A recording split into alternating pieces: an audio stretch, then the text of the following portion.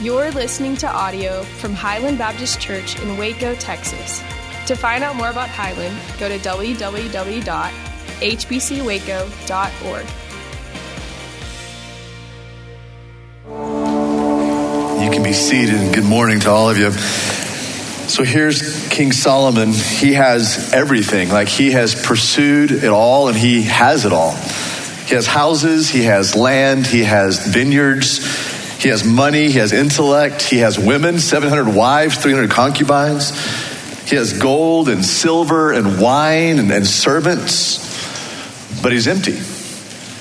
I mean, the conclusion is you can have a full fridge, a full house, a full closet, a full bank account, a full social life, a full mind, a full liquor cabinet, a full bedroom, a full resume, and still have an empty soul. Solomon realizes that all he has tried to gain was just a chasing of the wind. I would say a chasing of the cyclone, but we learned yesterday that cyclones really aren't that powerful about 6 o'clock last night. Marcus, I aged 3 years that last 3 minutes of that game yesterday. So if I look older today, it's because I was watching the last 3 minutes of that game. I'm hoping you have a copy of God's Word with you. Let's go to the book of Ecclesiastes together. If today is your first day here in a long time, or first day ever at Highland, we're just walking verse by verse, scripture by scripture, chapter by chapter through the book of Ecclesiastes. So let's go to that really intriguing book of wisdom in the Old Testament, Ecclesiastes chapter 5. We'll begin in verse 1 together. Always encourage you to have God's Word with you. It is living, it is active, sharper than a two-edged sword. Ecclesiastes chapter 5, Solomon is writing, but he is inspired by the Holy Spirit to write these words to us today. Guard your steps when you go to the house of the Lord. To draw near to listen is better than to offer the sacrifice of fools, for they do not know that they are doing evil. Stop right there. Solomon begins this chapter by speaking to worshipers. I mean, the truth is, everyone, everywhere is a worshiper.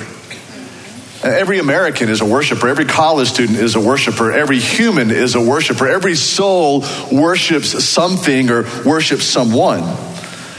I guess the question we need to kind of wrestle with today is simply this question. What is your object of worship?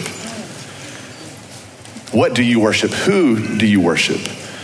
The word worship is tied, even in etymology, in the form of the word, to the word worth.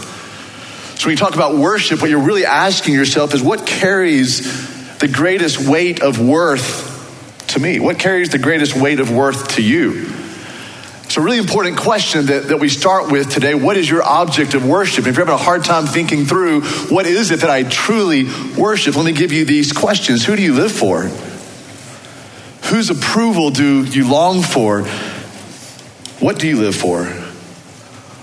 What is it that motivates you, or what defines you? Those 5 questions will kind of help you determine, in a little inventory of the mind, an inventory of the heart today, who it is that you truly worship. Who do you live for? Do you live for yourself? Do you live for friends? Do you live for family? Whose approval do you long for, that you really need? Your boyfriend, your girlfriend, parents? What do you live for? Like, what energizes you when you get up in the morning? Is it success? Is it an addiction? What motivates you? Money? Fame? Fear? What is it that defines you? Is it your past? Is it your looks? Is it your accomplishments, your successes? Is it your grades?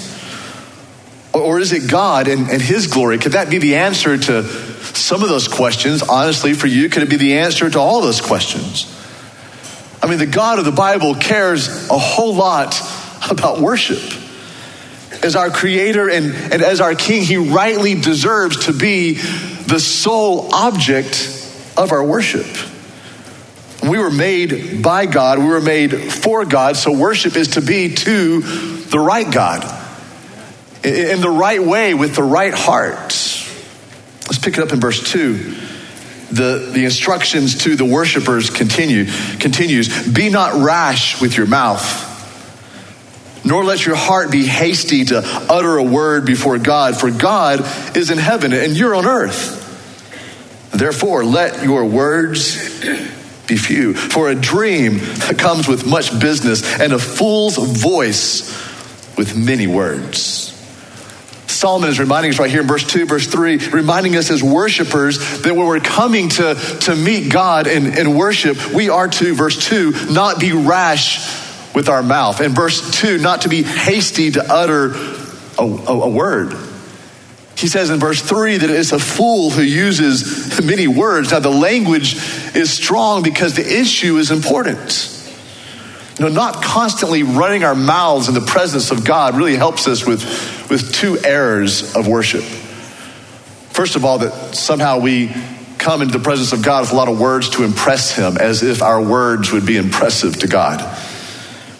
Secondly, another common error in worship is that we're meeting with God to give him a long list of things he needs to do. Our demands, our orders, if you will. Now, let me just say, God loves you.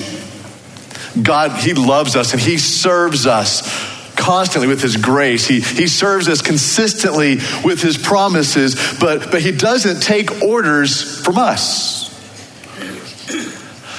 I can't reach all the spots on my back to scratch when I have an itch. If I start a movie after 8:30 p.m. at night, I'm not going to see the end of that movie. I can't add without using my fingers. I still struggle as a 52-year-old figuring out which way is left and which way is right. I still have to think about it before I just turn left or turn right. I guess I'm telling you all that to say, who am I to rush into God's presence with a high word count of all my demands, all my orders, and all my wordiness? Practically speaking, the second part of verse 2, for God is in heaven and you are on earth, is a reminder of who he is and where he is, a reminder of who we are and where we are. Really, it's a reminder of his complete, absolute sovereignty and our inability to see what's going to happen in the next 5 seconds. Verses 4 through 6, when you vow a vow to God, do not delay paying it, for he has no pleasure in fools. Pay what you vow. It is better that you should not vow than you should vow and not pay. Let not your mouth lead you into sin. That should be our memory verse for the week, right? Let not our mouths lead us into sin. How much trouble have I gotten to in my life because of my mouth? And don't say yes. You have to say yes to yourself also. Don't amen that I said that. That's an amen for all of you as well. I mean, that needs to be on our t-shirts, bumper stickers, like as the screensaver on our phones. Do not let your mouth lead you into sin. And do not even say before the messenger, which is an angel, that it was a mistake. Why should God be angry at your voice and destroy the work of your hands? In other words, it's a pretty heavy passage right here, verse 4 through 6. It's saying don't make vows to manipulate God. He does not, verse 4, delight in fools who try to scheme God somehow. Solomon is stressing here not to make rash and foolish and empty promises to God, for such things, verse 6, make God angry. Verse 7 is very interesting. In fact, I think it's kind of the pivotal verse of this entire chapter. For when dreams increase and words grow many, there is vanity. There's that chasing after the wind. There's that nothingness. But God is the one you must fear. It's a phrase we don't use a whole lot from the pulpit anymore, that we as the people of God should fear God. And I think sometimes it's because we have placed the New Testament alone on top of our salvation and thinking now as the New Testament believers, I don't need to be afraid of God. I don't need to be fearful of God. I don't need to be fearful in his presence. I need to come into his presence with confidence and with courage. And certainly the writer of Hebrews tells us to do that. So which is it, New Testament Christian? Should we fear God when we come into his presence or have confidence when we come into his presence? The answer is yes. Our knees should still shake when we're in his presence. I mean, you have confidence now because of the work of Christ that we can come into his presence as daughters and as sons. But let me just say, daughters and sons of God, our knees should still shake in his presence. Here's what you can write in your notes somewhere if you want to. The dividing line between confidence and arrogance is the completed work of Christ. When you're coming into his presence, which is it? Do you come in with confidence? Do you kind of come in with arrogance? Really, you need to look at the cross of Christ, how humbling it is. How humbling it is that we're even able to approach God because of the death and the resurrection of Christ. We even have access to God. You cannot be puffed up with pride and in his presence at the same time. But here's good news. Here's the gospel.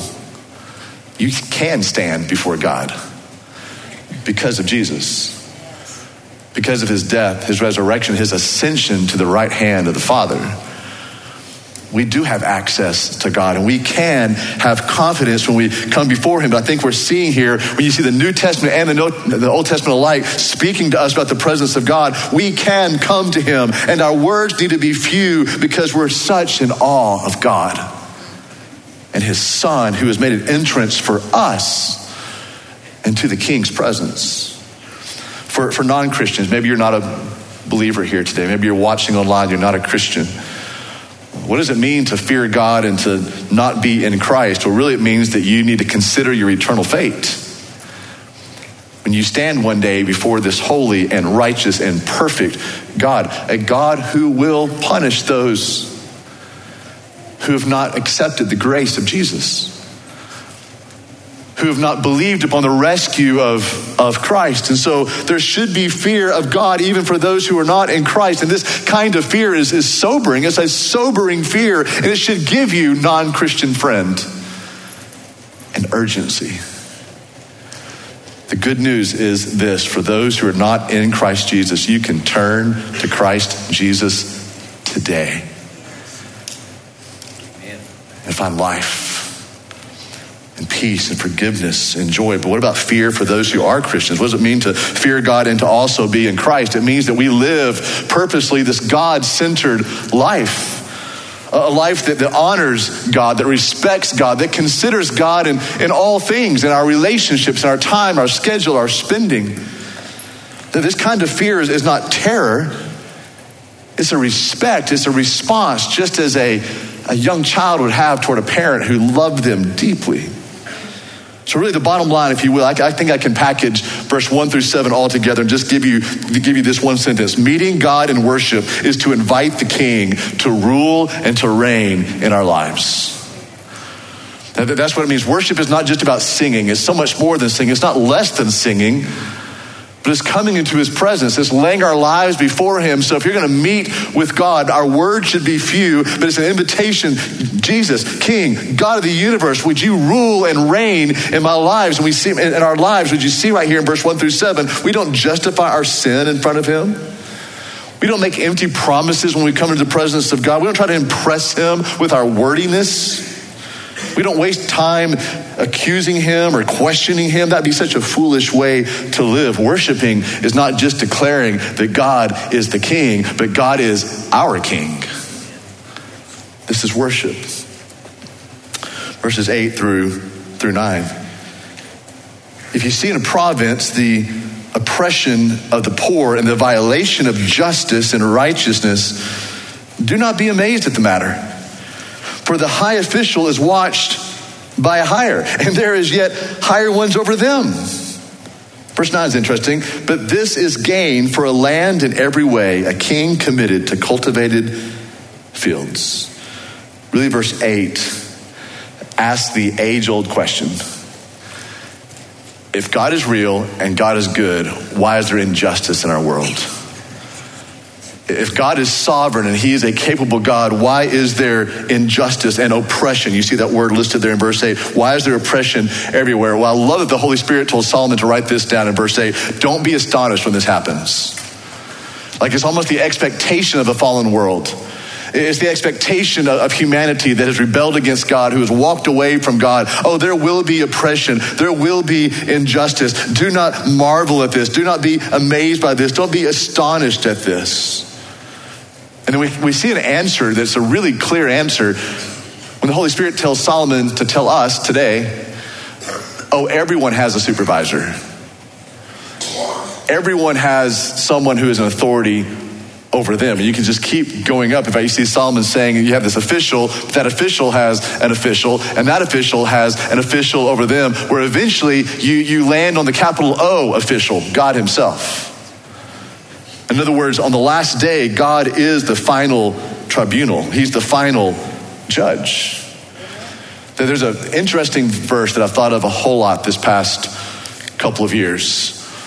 Just looking at our culture, looking at our society, and just kind of watching what's happening around us. It's in Psalm chapter 37, it's verse 18. And it says that God places the wicked in slippery places. God places the wicked in slippery places. You know, we often look at the wicked in our world today, the evil in our world today, the oppressors in our world today, the abusers in our world today. And we think, God, why did you give them a stage?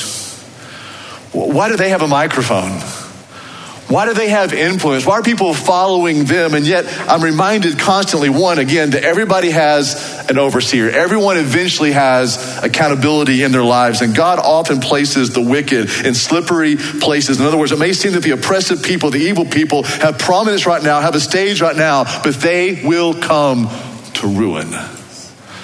Because there is a judge. In verse 9, I don't know what to tell you about verse 9. It's a difficult verse. In fact, in your Bible, there might be a little notation next to it that says obscure in Hebrew, which means like the wisest Hebrew scholars out there have no idea what verse 9 is. I'll take a run at it. I think it might mean that even the king has to depend on God for the sun and the rain for his fields to be cultivated. You see the context there. There's always someone over somebody. So you get all the way to the king, which seems like in a human aspect would be the highest in the land, but yet there's a God even over the king that the king must depend on for the rain and the sun for these cultivated fields. That's my best guess. Verse 10 through verse 20 deals a lot about money and wealth. And I know you're really excited about that because you came to church today to hear a sermon on money. I am sure it's one of your favorite topics. But you know, the Bible doesn't just have two categories of money. It doesn't just talk about the rich and the poor. It actually has four categories. That there's two kinds of rich people: the unrighteous rich and the righteous rich. And in the Bible, there's two kinds of poor people. There's the unrighteous poor and there's the righteous poor. I mean, you see, poverty theology and prosperity theology are both unbiblical. God is far more concerned with how you receive money and wealth and how you spend money and wealth and how you share your money and your wealth with others. It's not how much wealth you have. The Bible does not talk about that. The Bible talks about what you do with your wealth. In other words, he's much more concerned with your righteousness than he is your riches. So just think about some of the Bible characters off the top of your head right now. You can probably find them in one of those four categories, either the unrighteous rich, the unrighteous poor, or the righteous poor. Or if you want to, bring it to 2021. Think about people you do know. I mean, what category would they fit into? Are they righteous or unrighteous in their riches? Are they righteous or unrighteous in their poverty or in their poor state? And if you want to be really honest with yourself, and most of us don't like to be, which of those categories would you find yourself in? Now, if you're a college student, I know you're poor, so I guess the question is, are you righteous poor or unrighteous poor? But for all of us, like which category would we be identified with if God were to come down and write on a piece of paper which one you are right now? I mean, what would he say of you? What do you even understand of yourself? Righteous rich, righteous poor, unrighteous poor. Verse 10.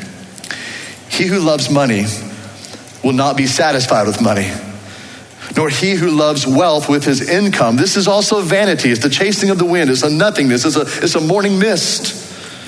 When goods increase, they increase who eat them. And what advantage has their owner but just to see all these things happening with his own eyes? Verse 12, sweet, I love this, sweet is the sleep of a laborer, whether he eats little or eats much.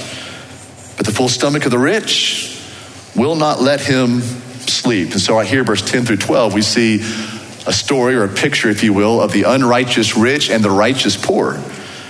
The unrighteous rich, we see right here, they never have enough money, so they don't sleep well. You know, a rich man is always trying to make more money so that someone doesn't come and take away the toys that he just bought with all of his money. Wealth So important. Wealth does not satisfy, it complicates. You see, once the unrighteous have money, all they want, we see here, is just more money. The unrighteous person, if they make $5 million, they're going to spend $4.9 million. They will spend whatever they have. The Hunt brothers up in Fort Worth, the multi-billionaire Hunt family up there. One of the Hunt brothers was asked a while back, "Sir, I understand that you make $1 million a day." And he said, "Son, I would starve if I just made $1 million a day." Like you spend what you make when you're unrighteous. You can't hold on to it. A person who's unrighteous in their wealth just wants more and more money. But I love verse 12 because it probably speaks of a lot of people in here. It speaks of the worker. Hebrew, abad, which means the servant, the blue-collar person, the kind of the lower end of the wage earners. It probably means in Hebrew, Baylor student, but speaks of someone that doesn't have much at all. But I love this. The righteous poor sleep just fine. They know that what they have is from God. They're not longing or lusting for more and more things, more and more money. They sleep just fine. But the full belly of the rich person, he can't sleep. He's anxious about all the things that he has. He's anxious about, if you will, verse 10, verse 11, about that increase and all the things that are happening with his business. Verse 13, there is a grievous evil that I have seen under the sun. Riches were kept by their owner to his hurt, to his disadvantage. And those riches were lost in a bad venture. And he is a father of a son, but he, meaning the son, has nothing in his hand. There was no passing down, verse 15. And as he came from his mother's womb, he shall go again, naked as he came. And shall take nothing for his toil that he may carry away in his hand. This is also, verse 16, a grievous evil. Just as he came, so shall he go. And what gain is there to him who toils for the wind? Moreover, all of his days he eats in darkness and much vexation, or your Bible might use the word grief there, and in sickness and in anger. What we're seeing here in this passage is that money, it ends up mocking the unrighteous. Have you ever considered before that one of God's great mercies towards you is that he has restricted the amount of money that you make? Have you considered before that God may actually be very merciful to you by restricting the amount of wealth or riches or income that you have? Some of you are thinking right now, God, stop showing me mercy. I just want to see some money instead. I mean, could it be there's a lot of us in this house that if we had a lot of money, we would melt? Our marriages would melt. Our testimony would melt. Probably our trust in God and God alone would dissipate. Have you considered before that God actually may be showing you great mercy by not giving you great wealth? So you're not constantly worried about the more and what you have and keeping what you have and sadly perhaps even replacing God with money. The Bible really never speaks poorly of money. It just speaks poorly of the love of money. In fact, we saw that back in verse 10. He who loves money will never be satisfied with money. So the Bible speaks a lot about the love of money. Let me give you a thought about the love of money. The love of money means that your heart and hope are in your wealth. But where your heart is, your treasure will be there also, so that your identity, your joy, your security are found in your bank account. That's what it means biblically to have a love of money. Your heart is in your wealth. Your hope is in your wealth. Your joy, your identity, your security are all found in the numbers attached to your bank account, your savings account, your checking account. And here's what's sad about that, because Christian, our identity, our joy, and our security should be found in Jesus. How often we replace that with money. In other words, money can become your functional God. No matter who you say your actual God is. How ironic that our dollar bills say, "In God we trust," but the more we lust for those dollars, the less we actually trust God. There are 2 TV shows that if I'm flipping through the channels, I'll stop. I have to watch. I'm debating right now whether to even tell you these TV shows, but I think I've already started the sentence, so I guess I need to finish. 2 TV shows. Oh, my wife hates both of them. Like, when I stop one of these shows, like I can't turn it. Like I'm not sure what happens mentally. Like it's like a train wreck I have to watch. And if I keep it on more than 5 seconds, my wife will stand up and walk out of the room. And even that, I'm like so attached. Like I got to watch this, and it's don't judge me on this. It's Dr. Pimple Popper and Hoarders. Like those are on. Like I have to watch. Like I can't turn away. All right, it was really nice being your pastor all these years. Good luck finding the next person up here. I have to watch those things and Hoarders, like when they walk in, like it's sad. It's horrifying to me that these people, their thoughts have turned so upside down that they think if I can just hold on to all of these things, man, if I can just hold on to all of these things, maybe I'll finally find some kind of satisfaction. It's incredibly sad and shocking to see their thinking has become so irrational that if I can just have more things, I'll be happier. Wow, when you say it out loud. If I could just have more things, I'd be happier. Solomon says right here, you've come into the world naked, or naked, if you're from Texas, naked and with nothing in your bank account. And when all is said and done and your life is over, you also leave naked without any credit cards. You can't take it with you. And if you store up treasures here on earth, there isn't even a safe place to put your profits. Real estate markets, they crash, investments go bad, the stock market turns. And the longer you keep your cash stacked, the politicians that you voted for find a way to eat away at your money like a termite in a house. So what should we do with our money? And what should we do? Let me just kind of give you a statement that will take us from Genesis to Revelation in this. What should we do biblically with our money? Here's a good practical word today from this passage. Give the first fruits to God. That's always a wise investment. Then pay your bills. I mean, whatever you owe, you pay, Proverbs. Invest some wisely. And then just be very generous with others.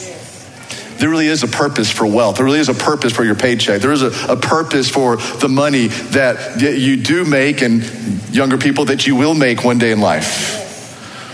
What do you do with your wealth? What do you do with your dollar bills? What do you do with your riches? You give the first fruits to God. Before you go to H-E-B, before you go to Starbucks, before you spend it on all these other things, you give the very first fruits to God. You pay your bills, pay what's due. Proverbs tells us over and over again, invest wisely, invest some of it wisely, but always be generous to others. Amen. And believe it or not, Solomon lands this plane in a really nice place. He doesn't always land planes nicely, but he does really well here at the end of chapter 5. So let's pick it up in verse 18 and finish it out. Behold, what I've seen to be good and fitting, I love this, is to eat. Amen. I knew I loved you, Solomon. I knew you were going to land in a good place, is to eat.